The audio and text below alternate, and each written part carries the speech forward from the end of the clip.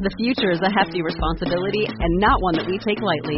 But then taking things lightly has never been what Hefty is about. That's why we've created the Hefty Renew program that turns hard-to-recycle plastics into valuable resources like park benches and building materials. To participate, simply fill up an orange Hefty Renew bag with accepted items, tie it up, and drop it in with your regular recycling. That's it. It's that easy. It's time to rethink recycling with Renew. Particular valued resources may vary by geography. More info available at heftyrenew.com. You're crazy.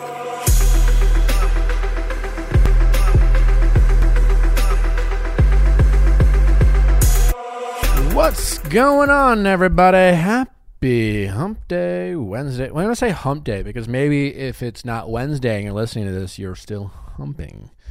Maybe with someone. Maybe with yourself. I don't know. Maybe. It's entirely possible. I hope you guys are having a great day, whatever day it might be for you. I am Nick, host of the Vial Files, joined by my producer, Chrissy, who's still not here. I'll be back soon. Uh-huh. Riding that. Only a couple more days and I'll be back with you, I promise. Mm-hmm. Okay. Don't be sad. Anyway, we got a great episode today. Two icons, legends. I mean, I can't. Who are now happily married, Daisy Fuentes and Richard Marx. I have starstruck Richard Marx. Like, I could barely, I was freaking out the entire time. It's Richard I mean, Marx. who am I more starstruck by? I'm going to have to probably say Daisy's just because I'm a guy and she's hot. Yeah. And when I was in college. The MTV VJ. MTV, it was like...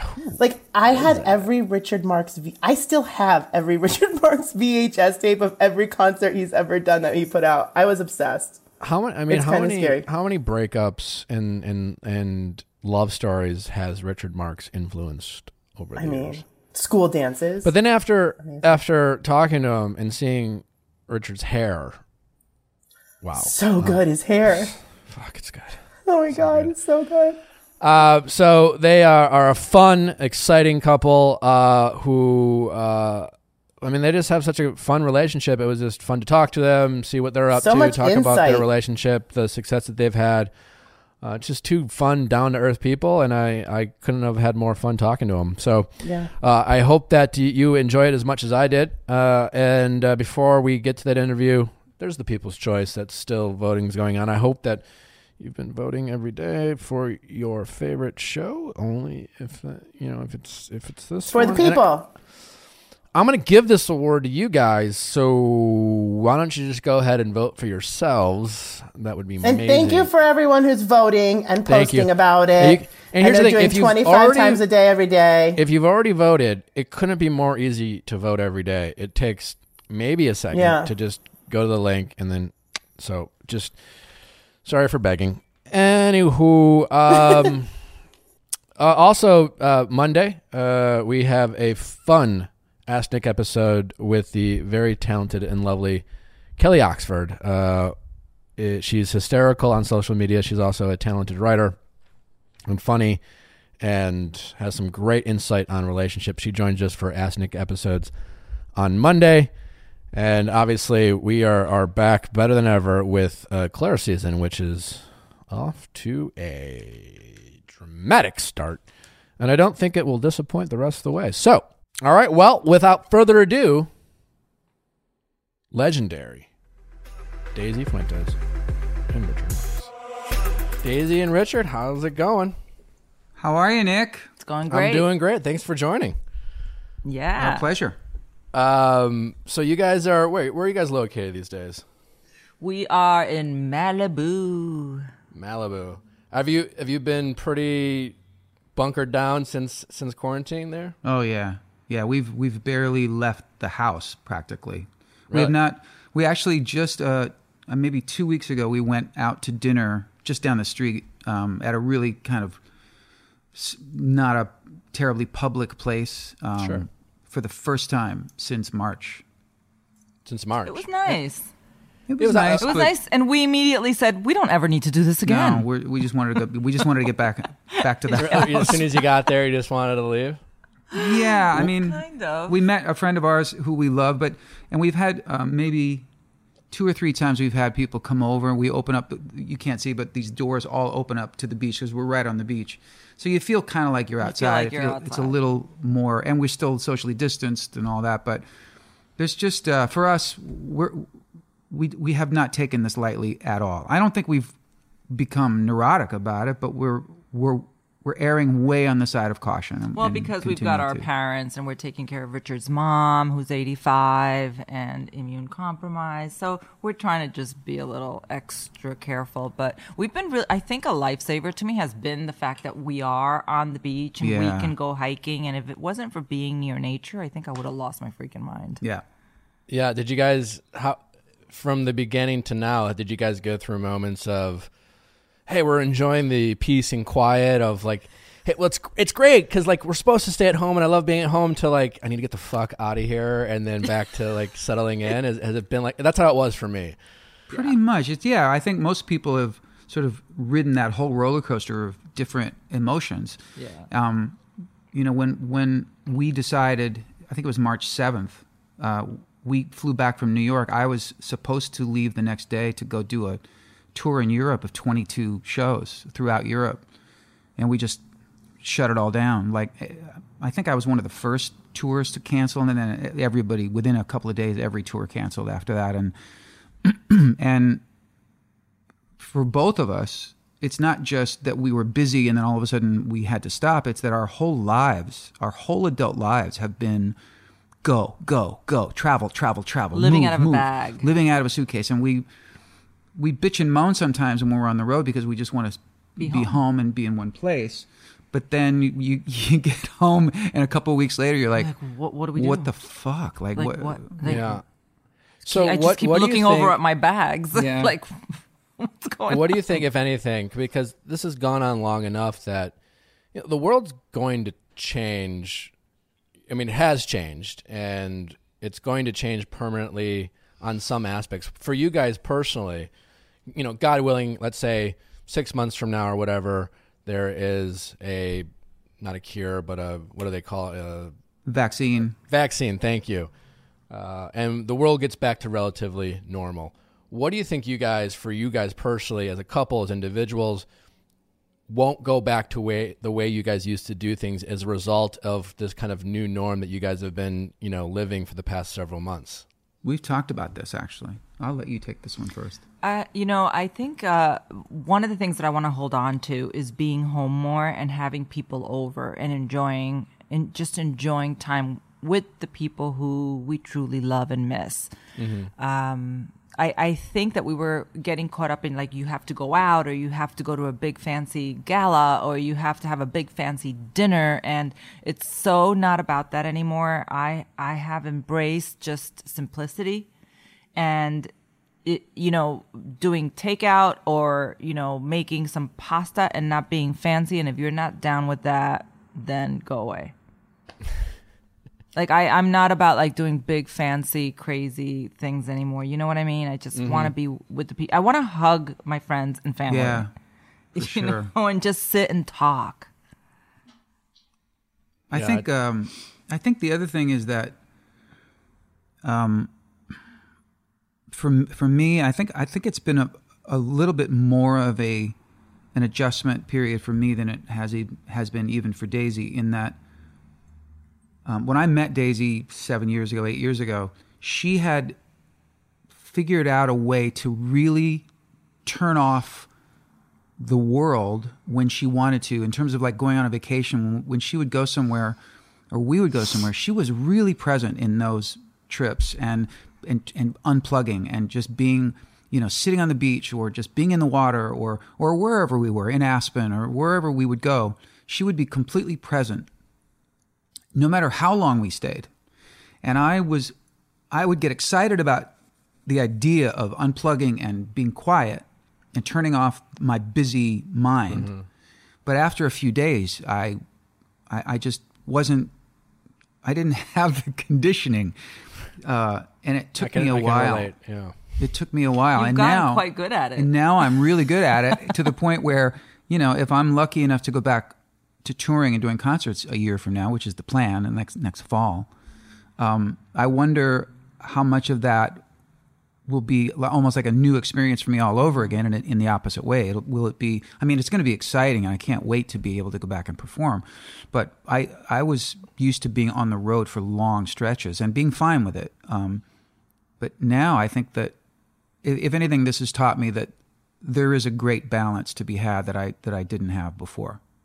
Yeah, I mean, especially for you, Richard, because you're the lifestyle you said, touring, traveling. Most people don't have.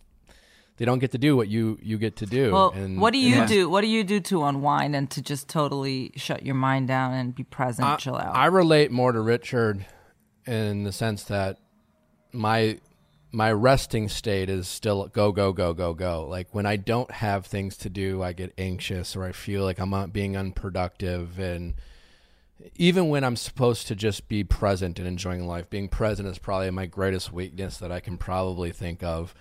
Yeah. And especially when I'm around loved ones or friends, to just, just be present and enjoy them. It's a challenge for me. And so, it's been something I've really tried to get better at, So has this time, sorry, No, go ahead. has this time enabled you to find new tools to help you achieve that goal, or are you still sort of? Yes and no. I mean, I've been busy, with my with work, and I've been lucky enough to still do this. And then I was in the buying a house kind of process, and I just bought a process that's kept me busy, which has been nice. There's the flip side of it too. Is it's like you're home alone, and you have more time on your phone, social media, which is like the opposite of trying to be present. Being present, yeah.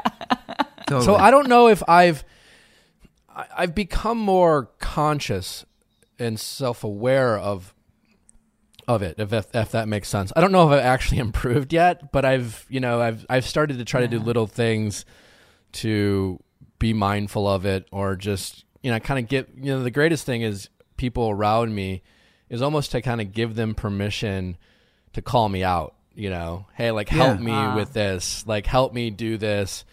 You're not going to be a nag. Like that's been helpful for me to tell the people that I want to get help from, to just like, hey, just if I'm being a certain way, just check me. And that's been helpful. There couldn't be a better time to be a master at literally whatever you want by the most masterful people and whatever thing you want to be a master in. What I'm talking about is masterclass. You're at home, you have the free time, you've exhausted everything there is to watch on all your streaming platforms. Start getting good at things.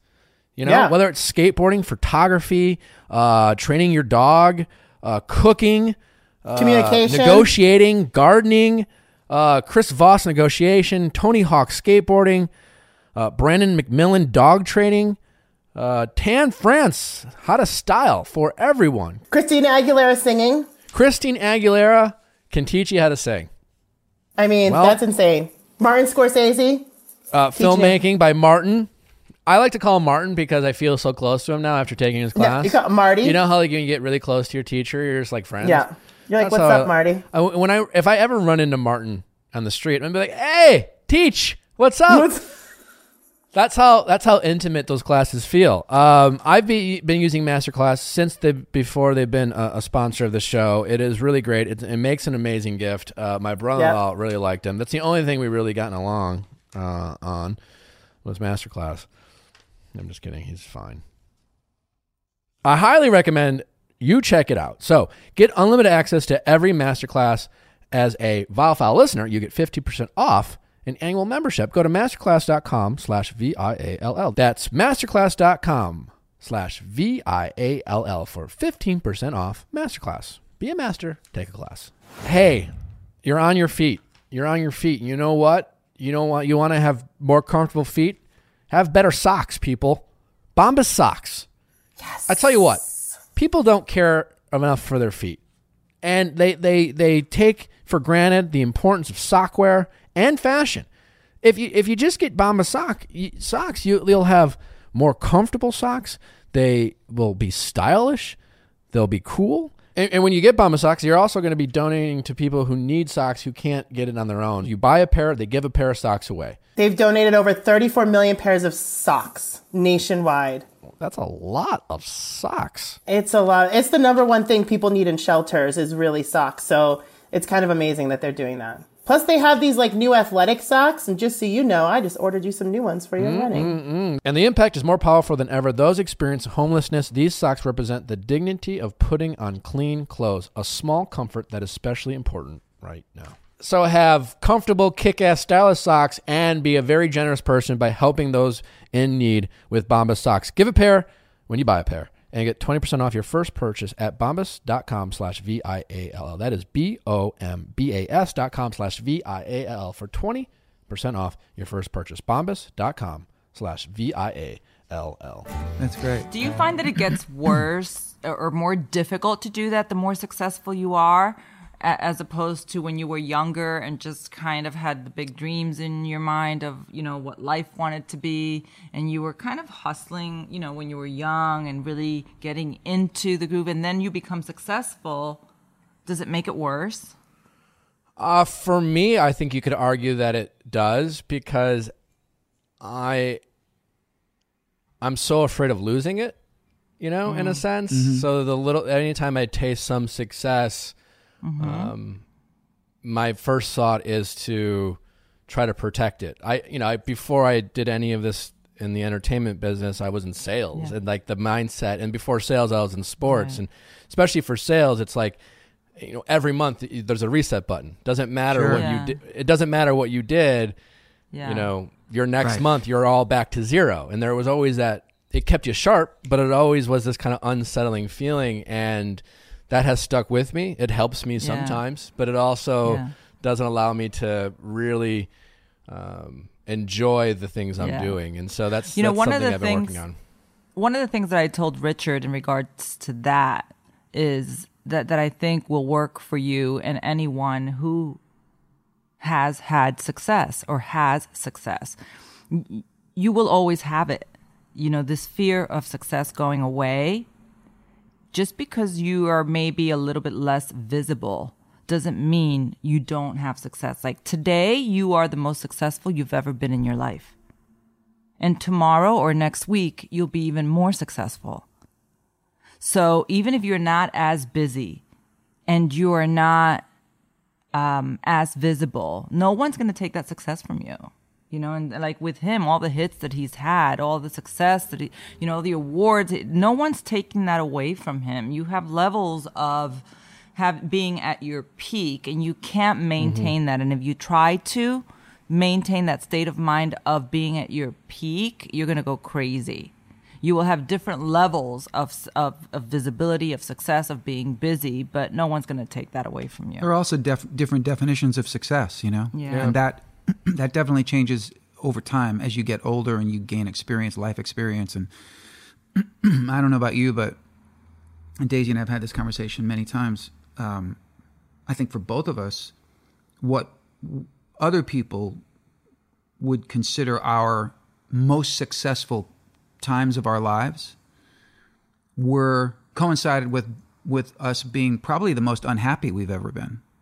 You know, when my career was really on fire in terms of like being on, you know, every video was, you know, blasted on MTV, and every single was at the top of the charts, and I was touring nonstop, and I didn't enjoy it. I was really wrapped up in kind of what you just mentioned. I was just so obsessed with keeping it going and protecting it and fearing that it was going to go away, that the next thing I knew, years would go by and I didn't celebrate any of that great success. I was so caught up in the paranoia of keeping it.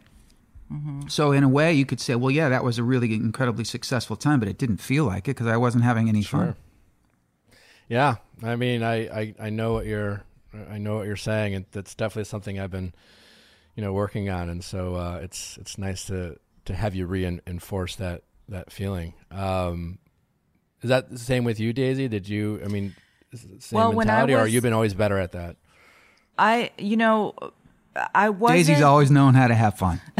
Yeah, but it's different because, you know, when I was younger, I didn't have this talent that I needed to be exposed and successful with. I got lucky in that I was able to start modeling at a young age, which was something that was kind of a dream of mine when I was, 14 years old. I used to look through the magazines and think, what a wonderful life that must be. So I did get a chance to do that early on. And from there, I quickly jumped onto, an opportunity of a lifetime to do television and quickly got into MTV. So it was very quick.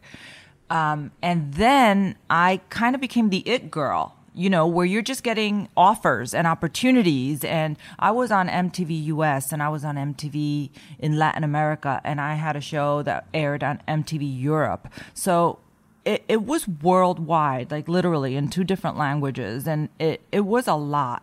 So I started getting offers as, not just for modeling, but now as a spokesperson. So I had deals with some of the biggest companies, from Revlon to American Express to, you name it, M&M's. I was doing commercials. I had, multi-year campaigns signed and movie offers. And I was just going. And I don't remember much of it. And that's the problem. It wasn't like I was trying to achieve a certain goal, like, I want to be the most my goal was never to be the most famous person. But like you, I thought, this is going to be the last offer I get. This is going to be the last job I get. And I was so busy going from one thing to the next and just working that I don't remember much of my life from, over a decade. Yeah, it is. It is kind of bizarre. It's time always. It's like it seems like it moves so fast and then slow at the same time, all depending on your frame of mind. I wish I'd paid attention more. I wish I'd been more present and remembered more things and just because I forgot a lot of it. It's just like I get hotels mixed up with the cities and people mixed up with jobs, and it's just a big mess in my mind of like over a decade. Can I ask you a question, Daisy? I'm curious just because I'm Latin, but you were also like the first Latin VJ, like the first Latin girl for Revlon. Like you became so iconic for being this representation that people didn't see all the time. Yeah. So was there extra pressure there as well that you felt like you had to do everything because you were representing them? I always just had a really great work ethic, so I didn't think of that so much. You got to remember when I first started, the word crossover didn't even exist. So I didn't know what was going on or what it was going to become. I just had a really strong work ethic. So I think that probably automatically translated into the authenticity of just doing the right thing and being yourself and representing yourself the right way. But I was too young to even know who I was or what I wanted to stand for. So I just focused on the work and got lucky enough to be able to do something that eventually became really groundbreaking for our community, for Hispanics in this country, to be able to do that crossover that very few people have done even today. Yeah. Do you still, like with any like young Latin women, do you like pride yourself in being a role model in that space, or do you have people reach out to you as kind of from an inspirational standpoint? Yeah, sometimes I do, and I don't necessarily see myself as a role model, but if anybody can take anything from my experiences or from my life lessons, then that's great. I mean, I know I love hearing from people who I admire, who I think have done great things, whether in their life personally or in their careers. So I hope I can, my life lessons or some of the things that I've done can inspire some young women to take over. That's great.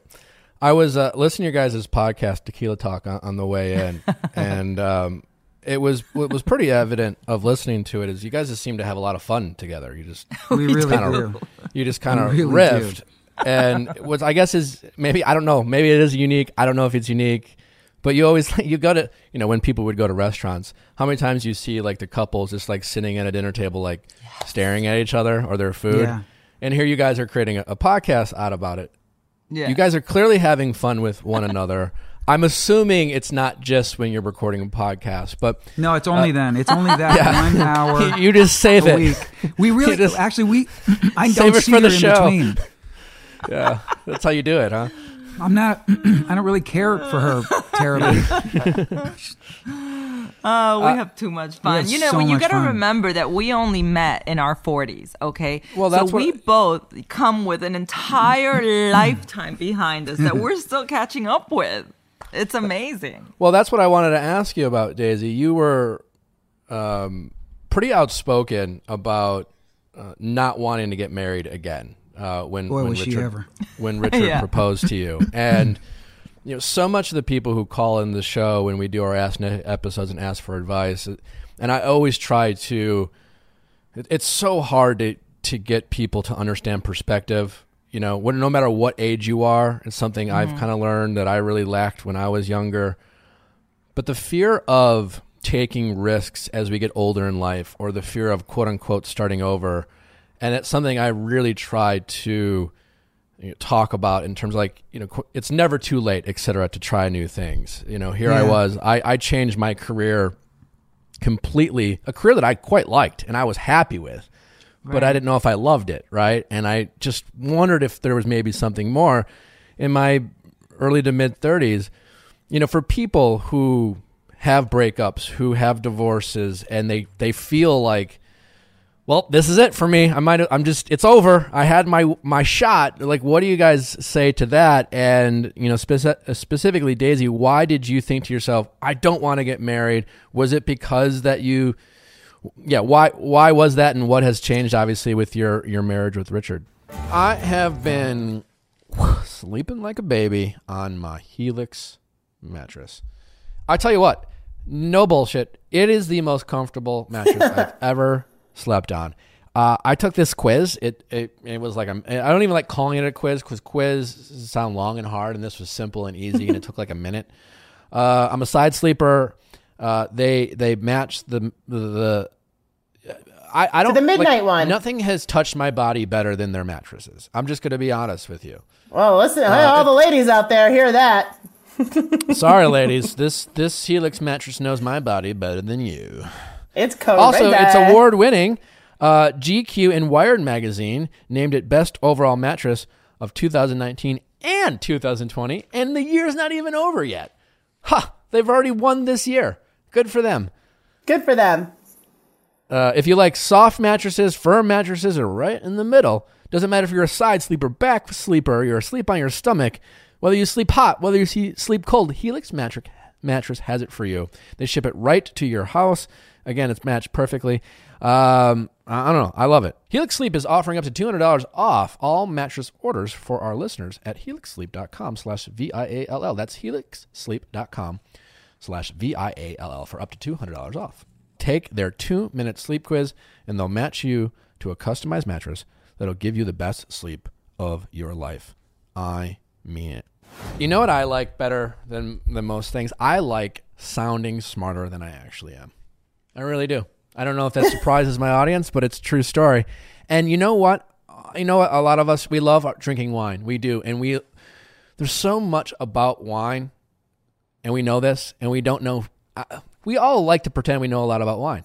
And I tell you what, Bright Cellars, new friend of show, is actually making me smart. I don't even have to sound smarter than I am because they don't only offer you amazing wine with their personal subscription box. They give you information about the wine that you're getting. I went on their website. I took this quiz, very easy, told them what I like, the styles I like, the flavors I like, and they matched me with these amazing wines. And I opened them up, and I was like, oh, I love this wine. It's amazing. And I bet it looks nice in your new house, too. It looks great on my wine wall. I don't know if you guys noticed this on my house. It's really quite nice. Tasting profiles, what to pair it with, serving temperature. I sound like I sound like a sommelier, right? Yeah, the wine education cards. I can't wait till I start having dinner parties and I just start going off. So if you want to sound like a sommelier and have delicious wines delivered right to your door that are perfect for you, so get Bright Cellars because it's amazing. Bright Cellars is the personalized wine subscription company that matches you to wines based on your taste. Visit brightsellers.com/VIALL and you will get 50% off your first 6-bottle box. Use the discount link. You'll find it in the description of the episode to get your first 6-bottle Bright Cellars box for 50% off. Well, I thought I didn't want to get married. I'd been married when I was really young for 4.5 years. And then I went on to have a few long-term relationships that were fine until they weren't anymore. And I just thought I was at a place in my life where I was so content with everything that I had built in my life and around my life with my friends, my family, my home, that I thought, I'm so good. Like, this is just fine. Whoever wants to come into my life is great because I do love being in a relationship. And I was realizing from all of my experiences and from my friends' experiences that good things don't last. And there is no such thing as a perfect relationship. So, yes, I was a little jaded in that respect, but I was still very open to meeting someone. And the relationship that I ended up having with Richard was almost like that fairy tale relationship that I kept envisioning in my mind, thinking, well, I'm not going to have one of those relationships unless it's that relationship. You know, other than that, I'm just going to go with the flow, and it's going to be a relationship until, you know, my vibe is, you know, screwed, and then you can leave. So you're welcome to come into my life. You're welcome to leave. Just don't block the fucking doorway. You know what I mean? I love that. I mean... So when Richard came into my life, I was just like, he's almost too good to be true. So I gave him a little bit of a hard time because I thought he was too good to be true, but he ended up being exactly who he said he was. And then I thought, you know, by the time he asked me to get married, I thought I never wanted to get married, but I would totally want to be married to you, you know? So it's different. And I found that it doesn't, you don't really get into that place unless you have created a life for yourself that you're truly happy with. And if you're not, nobody else is going to come in and be truly happy with you in your life if you're not. And it's a lot of pressure to put on anybody to make you happy. You have to be happy and in a good place. It really is. I mean, and I really loved how you said, don't block my fucking doorway. I think that's what we're going to title this episode. No, it's great though. But what would you say to, I mean, it's such a cliche question, but if you could think of young Daisy, early Daisy, and like what you said was unique, but it's been said before. You said it in a very creative way, but you talk about just being comfortable with being single, comfortable with who you were, right? And I love what you said. It's just like, I don't even like that you, well, I don't like that you said jaded, because I don't think I'm jaded. I think I'm realistic or more self-aware. And like I said, I don't think you're jaded because you were still open. You know, you're just like, I'm just not like desperate. I don't need to be with someone. Yeah. I'm not going to label myself if I'm single in a negative way. I'm still I'm going to do my thing. What I don't is need it, but I'll have it if it's great. And then, like you said, I think it sounds like that's what allowed you to meet someone like Richard. Yeah, but the jaded part comes in when I look back. I can realize I was jaded because that perfect relationship that I wanted and I wasn't going to settle for anything less, I was sure didn't exist. And it does exist. And my idea of a perfect relationship is different than your idea of a perfect relationship and the next person's idea of a perfect relationship. So it's really about figuring out what your deal breakers are. What are you not going to negotiate for yourself and for your life? And that, don't settle for anything less. And those terms are going to be different for everyone. Yeah. What about you, Richard? Your relationship with Daisy is not your first. Did you ever have moments of jadedness, or were you always pretty optimistic about your relationship life? I think it was a little trickier for me in that I married my first wife when I was really young. We met when I was 19 or 20. We got married when I was 23, 24, started having kids right away. Wow. We were married for a long, long time. I have nothing but good things to say about my ex. Really fine person. And I think that probably like most other long marriages, which ultimately make the choice to end, it's really just a case of you grow not even necessarily apart, but you just grow in different directions. Or you realize that, especially once you've raised your kids and once it's really just the two of you again, decades later, you go, wait, this isn't like, I want to do this, this, this, and this. I think this way and that way. And the other person has changed as well, right?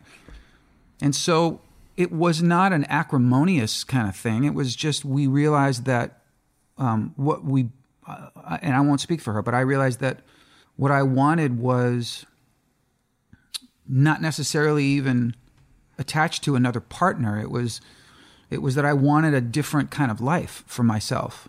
And it was a really difficult time, obviously, getting divorced after all those years. And you know, the funny thing is that even though I had met Daisy, and I always thought Daisy was amazing. I mean, back, you know, decades ago, I had a crush on her like everybody else did. But I had met her, and she was she was really the first person who I went on a date with after I'd been married for 100 years. And it was such a cliche in a way, because I immediately fell madly in love with her. Like the minute I sat down at a dinner table with her and spent a few hours talking to her, I became completely, as my mother loves the word, besotted. That's a great Besotted. old classic word. Okay. I became completely infatuated and besotted with Daisy. And it was too much for her like, she was like, dude, you just got divorced like 10 seconds ago. And now it's like all about me. And she was seeing the sort of cliched warning signs. And so she was the one that made sure that we took it really slow, even to the point where she broke up with me for a while. Like we stopped seeing each other for a little while, because she knew that if we were to just forge ahead with this, that I would not have the perspective that I needed to create a space where this exists, you know? Sure. Yeah. She in a sense almost forced me to, the way she described her life that was so poetic and that you responded to, she basically was saying to me, you need to do that for yourself. Like, find out who you are as a single man. Yeah, you need to date, and you need to do I made this. him go out and date. I don't know what I was thinking, but I did. Yeah. I think that's great. I mean, there's nothing, it's so hard. What you have, Daisy, obviously, is what so many of us lack, is kind of that inner courage or strength to just accept how things will play out. Obviously, have confidence yourself. It's hard in a dating situation. How many times it's like we know what we're supposed to do. We know we're not supposed to like text them when, you know, or on their whatever it is, or show up, or we know we're not supposed to post the sappy, pathetic thing on social media that makes us look sad and pathetic, but in that moment we think it's going to let that person know how much we miss them. Like, it's so hard to do, and yet Daisy had this strength to say, I don't know how this is going to play out, but this is what you need to do, and if it works out, you'll be back, you know, here for me. It's just so hard to do, and Daisy obviously had the ability to do that, but I think that's great that you did that. Nick, I think the most important fact, which needs to be, I think it's important in this conversation to really spell it out, is that what that decision that Daisy made at that time created was also a surefire sort of way of proving that neither of us had an agenda with each other in terms of, well, certainly we had, our circumstances were really unique. We met later in life. Mm-hmm. Daisy was incredibly successful.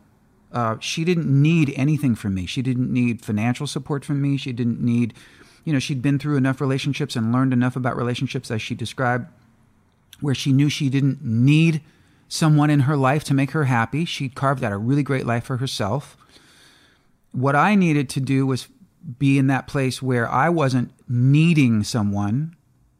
And so when you slowly but surely remove every possible agenda, and I know that has such a bad connotation, but most relationships have, even in the most loving relationships, there's an agenda attached. Sure. Either it's someone who really wants to have a family, or somebody who really wants to feel safe and taken care of and all that. Really wants to get married. When you get rid of all that shit and you're only together purely because you just want to be with that person, that's why I think this works so Yeah. far. I mean, we're still kind of new. We'll be married 5 years at the end of the year, but I feel like we've done this one right, and I think it's because we are so happy independently that it just makes us 10 times happier together. And we're still aware that this could not work at some point, and then I don't want him to feel like he's stuck with me if he's no longer happy or in love. You have to be aware.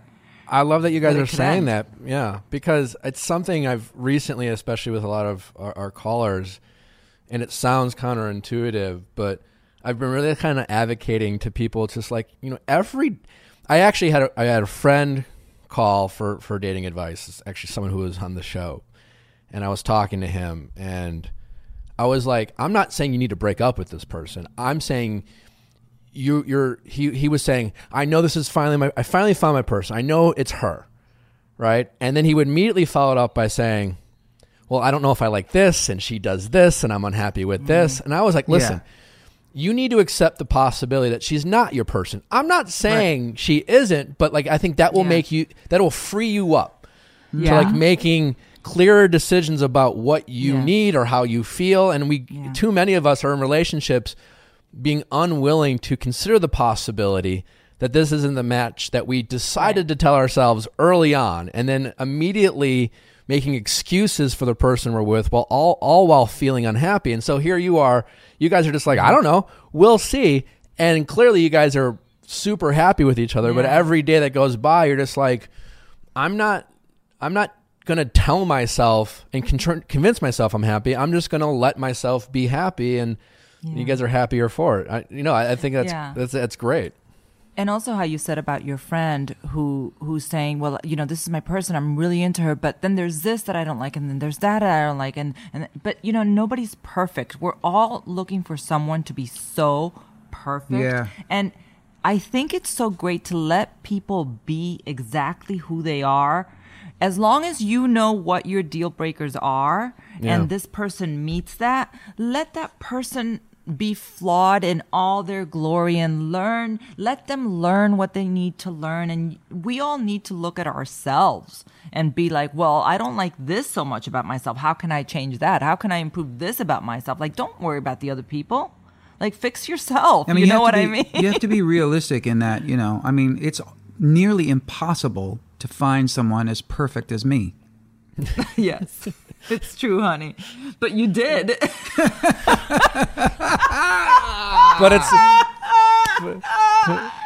But you've accepted that reality, and I found her. Well, with that hair, Richard, it's hard to. I mean, do you have a hair routine? As someone who has curly hair, oh dear Lord, I'm just gonna go get a drink now. My hair routine? Did you just call it a hair routine? Do you have one? I don't know. Is this God's gift, or this is God's gift? Wow. He actually complains about this. He's like, it's just so curly. I'm like, will you just shut up? What is wrong with you? Yeah, but like back in the day, it was like kind of like the fluffy, like Richard. My first 4 concerts in life were Richard Marx concerts. Oh my God, I love that. Yeah, Wilson Phillips and Richard Marx. But it was definitely more of like a fluffy mullet. Oh, so big time. I feel like this is a good look. Well, he actually says, I don't know, I feel like my hair is just not as full as it used to be. I'm like, if it was any fuller. That's insulting to so many men out there. That's just. Sorry. No, I have no. It's like, oh my God, my hair. I don't know what to do with all of my hair. So I'll tell you what my hair routine was this morning, if you really want to know. I woke up about an hour before this, and I didn't even wash it. I just put some conditioner in it, and I shook my head like a dog, and I put a little bit of this stuff that the guy that he hasn't cut my hair in 8 months or something, but he gave me this little cream that's like curl, because my hair is really curly, and that's it. And he went to go get a haircut. Oh, and yeah, this is funny. He hadn't seen his guy So I was gonna in cut 7 or 8 months, and he was going to cut it because he was going to do this. He was going to record a TV thing. And the guy saw him, didn't recognize him, and when he realized it was him, he was like, I can't cut your hair. I'm not cutting your hair. I'm not cutting it. I won't cut your hair. Genius. You know how many assholes I have come in here that want that? Yeah. No, I mean, I'm one of those assholes, you know? Like, I really wanted you to be like, every morning I wake up at 5:50 a.m. and I walk up the mountains in Malibu and I cut down the specific tree and then I drain the sap from it and I rub it in my hair.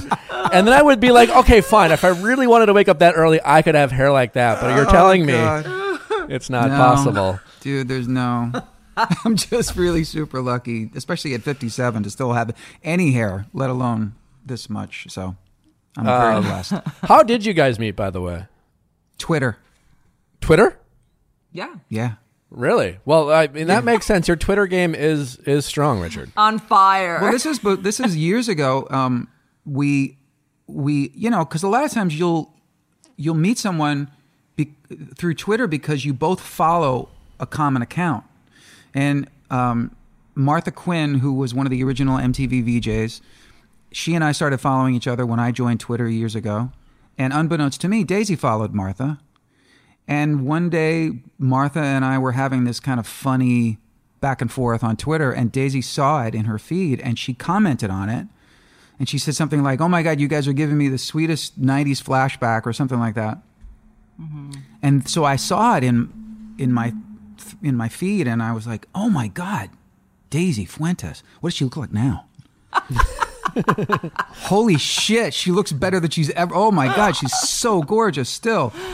But then I started following her, and I realized that just like I used to think about her years ago when I would see her do interviews and I would see her on MTV, her beauty, her physical beauty is so obvious. But I remember always thinking that there was something so cool about her. Like, I remember thinking, aside from being super hot, I bet she's a great hang. I bet she's just really fun. And then when I started to read her tweets and follow her on Twitter, I started to think she's really smart and she's really cool. And then, years later, when we finally did meet, we already sort of knew each other a little bit through Twitter. But that's, it's weird. For as much as we can give Twitter a bunch of shit for the cesspool that it is, it has provided me with the greatest relationship of my entire life, and also a couple of other friendships that wouldn't have happened had Twitter not existed. Well, that's great. Did you slide it? You didn't slide into her DMs, so you followed each other? He sure did. I sure did. You did? I mean, That's not initially, but just like what did eventually. You say? What did you say? Or it was really innocent. It was a great line. It was like, "Hey, I'm having this concert. I'm doing this. Yeah. I'm Hi, doing this I'm live. a rock star. What are you doing Friday?" I'm doing this live taped thing at the Grammy Museum in LA. I'm coming in for just a couple of days. Would love to invite you to the show. Well, so he pulled his rock star status, and it worked. Hey, no shame. So that is awesome. Yeah, that's how we met, and then but then we took it pretty slow. Yeah. Like I said, we saw each other for a little while, and then we stopped seeing each other for a while, and then we picked it back up again. And by the time, that was a year into having met. And you still weren't living in LA, although you came to LA a lot. Right. So we would see each other. We would go out to dinner, and it was nice because it was nice and slow. Yeah. And then when did you decide to propose, Richard? And if I saw the it was you just kind of took a leap of faith. You didn't check Totally. in. No. Yeah. In fact, I think that we had gotten to the point where we were not technically living together, but we were pretty much we were together Sure. every night. But she still had her house, and I had my house, and we would kind of go back and forth, and we'd been together pretty solidly for, I'd say, 9 months, 10 months. And one of the reasons that it was never really in my mind that much, because like you'd said at the top of the show, Daisy had made it pretty clear that she was, I wouldn't say anti-marriage, but that the idea of getting married was not on her radar. What's the point? Why would someone like us? And frankly, having just come out a couple of years before of a very long marriage, that was not on my radar either. It was like, I just want to enjoy this relationship for whatever it is, And she went with me. I was performing in Singapore, and I had a private show there on a Saturday, and then a public show at a beautiful venue the following Saturday. So in between, we went to the Maldives because it's a pretty easy trip to get there, and we'd always wanted to go to the Maldives, and we love traveling together. That's the other thing. If you find out really early on in your relationship that you travel well together, that's a big sign. Big sign. And so we went and had this incredible, beautiful, romantic week in the Maldives, and came back to Singapore. I remember we were seeing a bunch of people getting married there. There was like a wedding every day, and I would be like, "Oh, look how pretty." Oh, look, they're getting married. Oh, that's so sweet. And then we'd be like... And she would sometimes go, what the fuck are they thinking? Like, why? And so we go back to Singapore. I do my concert, and we're going to fly home to LA the next day. And we're up late at night. We're having room service. And we just ended up having this conversation about marriage. And I saw a shift in her tone about it. And it's at one point I said to her in this conversation, I said, if I knew you actually felt this way about marriage, I probably would have asked you before now.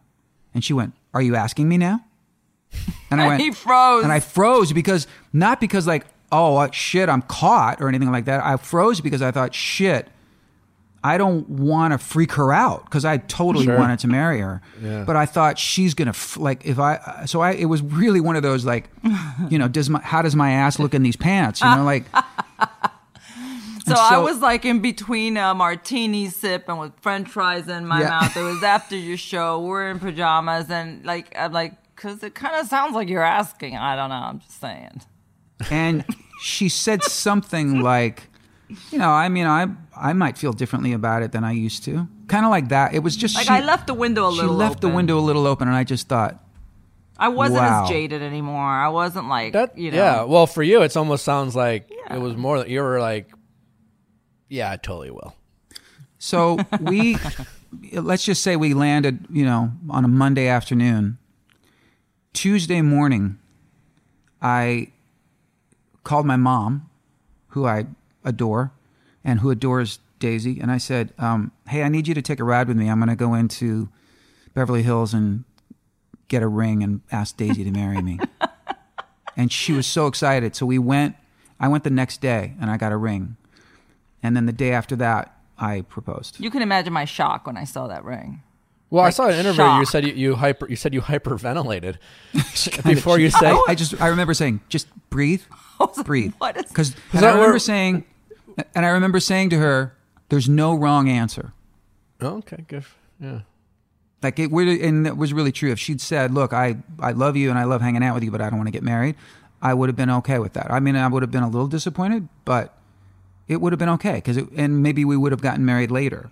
But it worked out where she just kind of jumped. She took the leap. Richard, you seem like an incredibly, obviously, easygoing, chill guy. Is that always the case in every aspect of your life? And have you always been that way? No. In fact, I would say that most of the people who've known me the longest would not describe me as chill. Up until the last 5 years or 6 years of my life. One thing that's really interesting is, and I take it as like maybe the greatest compliment I could get, is that people who have known me for 30 years, 40 years, have said to me, "You're like a different guy. You're like a different person." And they mean it in a really nice way, in that I'm just much more relaxed, and I'm much more happy, and I'm much more at ease with my own neurotic brain. And I think I think I want to grow up to be Richard Marx. It's a really amazing thing to feel like you've really flipped the script at a stage of your life where you go, you recognize the things that were not serving you well in your life, and you make the change. Yeah. And we've been helping each other with that. I mean, obviously, the big catalyst was Daisy, and way beyond just falling in love with her and the romance and the hotness of it. It's what I've learned from her as a person. I have so much respect for her opinions and her brain, and I just feel like the luckiest dude ever. Oh, that's sweet. You sound so down to earth, and someone who's basically been a rock star his whole life. That seems to be an incredible feat in itself. Most people, like, you see people who are rock stars or famous people, and you just assume they're not normal. You know, you're just like, well, they're probably in their own world and not down to earth, and you accept that. And then talking to you, it's just like you could be my neighbor in Wisconsin. You know, just be like, it's fine, it's chill, it's whatever, man. That part of me has always been that way, I think, and cool. that's always been and another great thing about Richard is that he's a spectacular dad. He's just an extraordinary dad, which is also very sexy. How have you always been like? So knowing that you're always able to do that, Richard, it takes some self-awareness and the ability to check yourself. You can have all the friends around you, but how have you been able to do that? I mean, you must have made that a priority to stay grounded throughout your life. Yeah. Well, I started with my parents. You know, I had incredible parents. I still have my mom, luckily, and my dad was an incredible influence on me as well. And they somehow always gave me incredible support and fueled my confidence, but never bullshitted me, and would always call me out if I was out of line. But you also have always lived a very well-examined life, which I think is important for all of us to really examine where we are in life and how we can be better, how we can improve, you know, what we love or don't love about ourselves. And you've always been very much that way, self-analytical. Yeah. I think you have to be. Yeah. It's crucial. I would agree. I mean, I think that's great. I mean, I really relate to that. I mean, as happy and amazing as you guys are, every couple has its challenges. Every couple fights a little bit. What are things that you guys get on each other's nerves about, and how do you guys deal with it, embrace it, or is it just that magical that you haven't had that yet? No. But I'll tell you this one thing, and I think it is a function of meeting somebody later on in your life and after you've had relationships. And especially in our case where, like I talked about, there's no agenda. So there's less to argue about in terms of like raising kids or finances or any of that stuff that is that typical list of couple grievances, you know? Sure. So first of all, there's so little for us to argue about. I'm a little bit controlling. And Richard has... I have a phobia of anyone telling him what to do, even if it's like, close the refrigerator door, you left it open, don't tell me what to do. That's not kind of thing where it's I've told you 100 billion times not to exaggerate.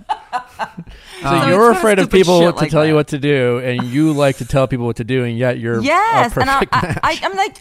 I'm like, look, that's just what I do. It's not personal. Just let me fucking tell you what to do. Yeah. You don't have to do it. Just let me. She will sometimes. Sometimes when I'll go, oh my God, like seriously, that's really fucking annoying. This is something I've been doing my entire life, and she'll go, I know, but I love you, and you're doing it wrong. Yeah, that's something I've found about myself that even when I date now, it's just like there's a difference between, listen, I always want to get better. I want to be self-reflective and self-aware, as well as just knowing who you are.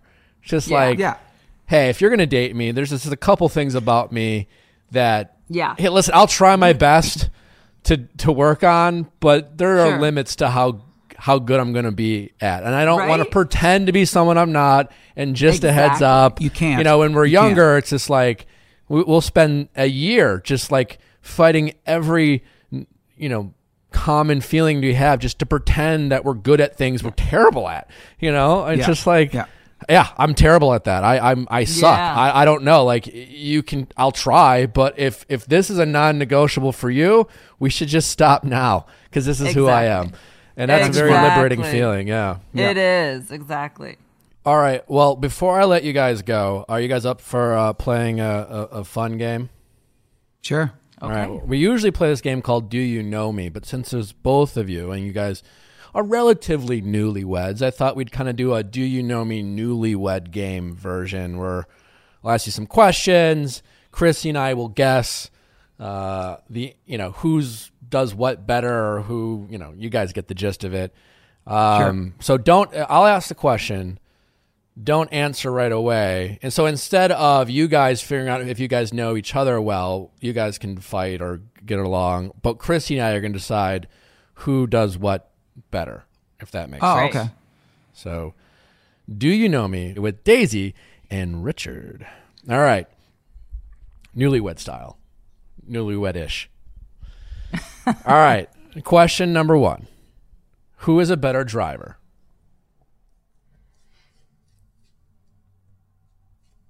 Well, currently I'm going to say Daisy because Richard only has one hand. Well, For who's a better so driver? many other reasons. I feel like they're both going to say themselves. Yeah, I think you're right. That's what I think. All right. All right, go ahead. I'm a better driver. No, she's not. I totally am. I nailed that. Listen, Richard is so good at so many things, but he can't park for shit. My parking Is off. has gotten over the years. My parallel Yeah. parking has Yeah. deteriorated. Meanwhile, I can parallel park an 18-wheeler. I'm just saying. She can. With She's one got hand. me. She's got me on Well, the parallel yeah. parking. I'll be honest, Richard, that sounds like Daisy is a better driver because parking is part of driving. It's kind of major. Whatever. Kind of a big deal if you don't know where to put the car when you're done with it. Look, if I don't have to stop anywhere, I'm a better driver. Yeah. Right. Sometimes he'll park and you can fit another car between the sidewalk Yeah. and where his car is. I'll give it. Richard Marx, One. all gas and no brakes. Yeah. All right, question number 2. Who is better at apologizing first, or who is it better at admitting they're wrong, or not making an argument last longer than it otherwise should? I'm going to say Daisy's better at that than Richard. I have a reason why, though. Yeah, go for it. What's your reason? Well, first I want to get an answer that mine is Daisy will be quicker to apologize. Not even apologize, but like won't want. Richard likes to debate longer, is what I'm saying.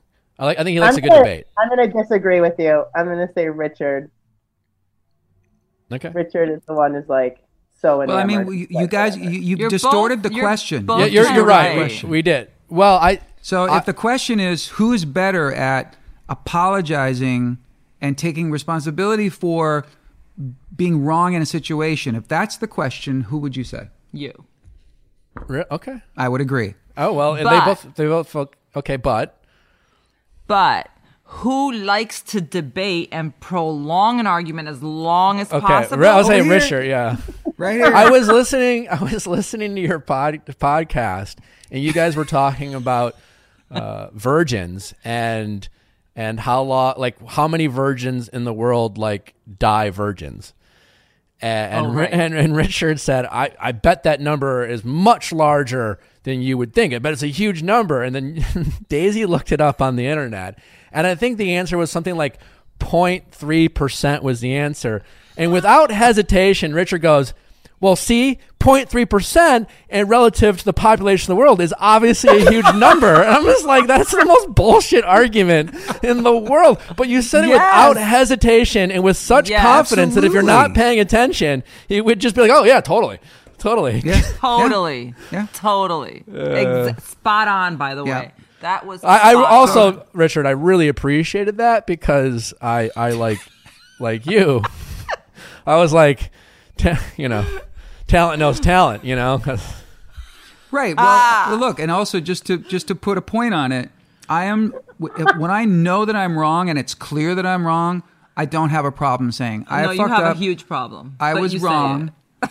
but that's only going to happen after I've exhausted every possibility of getting out of being wrong. Yeah, totally. I totally agree with you, Richard. I have no problem admitting I'm wrong, but you need to explain to me why I'm wrong. I'm not just going to offer that up. Exactly.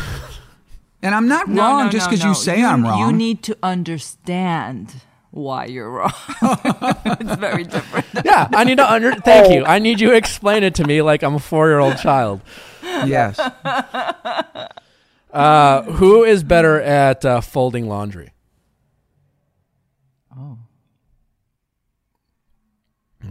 I'm going to say Richard, just because I think it would be fun. I feel like I have a lot of similarities with Richard, and it's folding You laundry hate for folding me laundry. is the worst thing in the world I could possibly do. So I'm I by love it. default going to say Daisy. Daisy. Yeah, I'm much better. Daisy. Okay. It would have been fun. I actually watch videos on the best way to fold shit and get it right.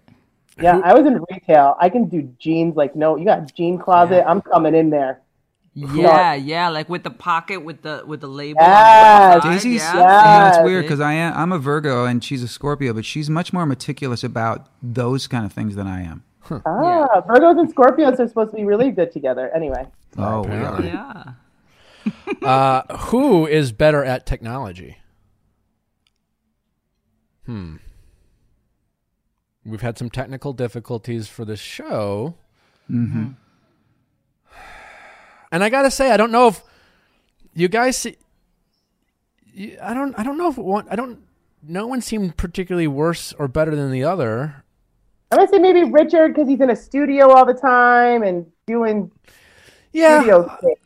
I'm gonna say Richard's maybe better only because maybe he's dealing with it on a day-to-day basis with the music career. I would say that's dead on. I would say that you're I right. am better at technology than she is, but not by much because it's just that I'm aware. I use different apps and I have to deal with different things than she does. So Yeah. I guess the answer would be how she'll come to me and say, "Hey, can you figure this out for me?" Much more than I would. I can do it. I'm fine really with it. good But with if it, there's someone in the room who's also good, I will let them do it. Yeah, which is awesome. Because I just don't care. Final question: who is the better cook?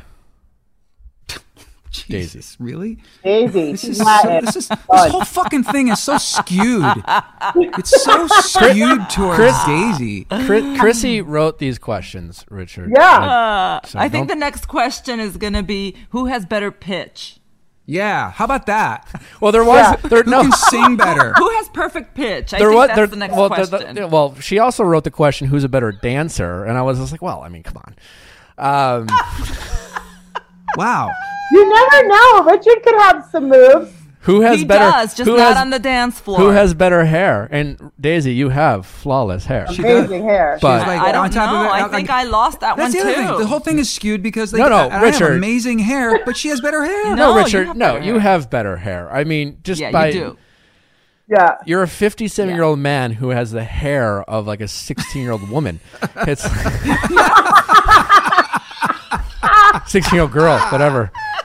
16-year-old. It's incredible. That was Yes. awesome. Guys, Yes. this has been a ton of fun. You guys, I feel like I could talk to you guys forever. You guys seem like, as you said, Richard, total fun hangs. You have an infectious kind of personalities, and it's exciting to see people find one another at whatever stage in the lives that there are, and just be really happy where they're at. So thanks for kind of being so open and sharing your story. And before I let you go, where can people find you on social? And obviously you got your podcast, Tequila Talk, that people should definitely check out. Yep. And Daisy Fuentes, Marx on Twitter.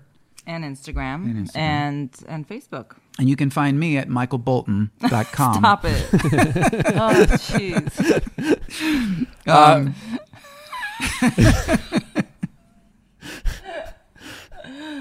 Oh God. This was really fun for us too. In fact, as soon as we had to take our little technological break, we both were like, "Wow, this was really fun." Yeah, this is really fun. I feel like when this is all over, we should all do this in Yeah. the same room with a tequila. Guys, I really appreciate it. Thanks again so much. And we all hope to have relationships like you guys. And I really mean that. You guys, I think, Gold.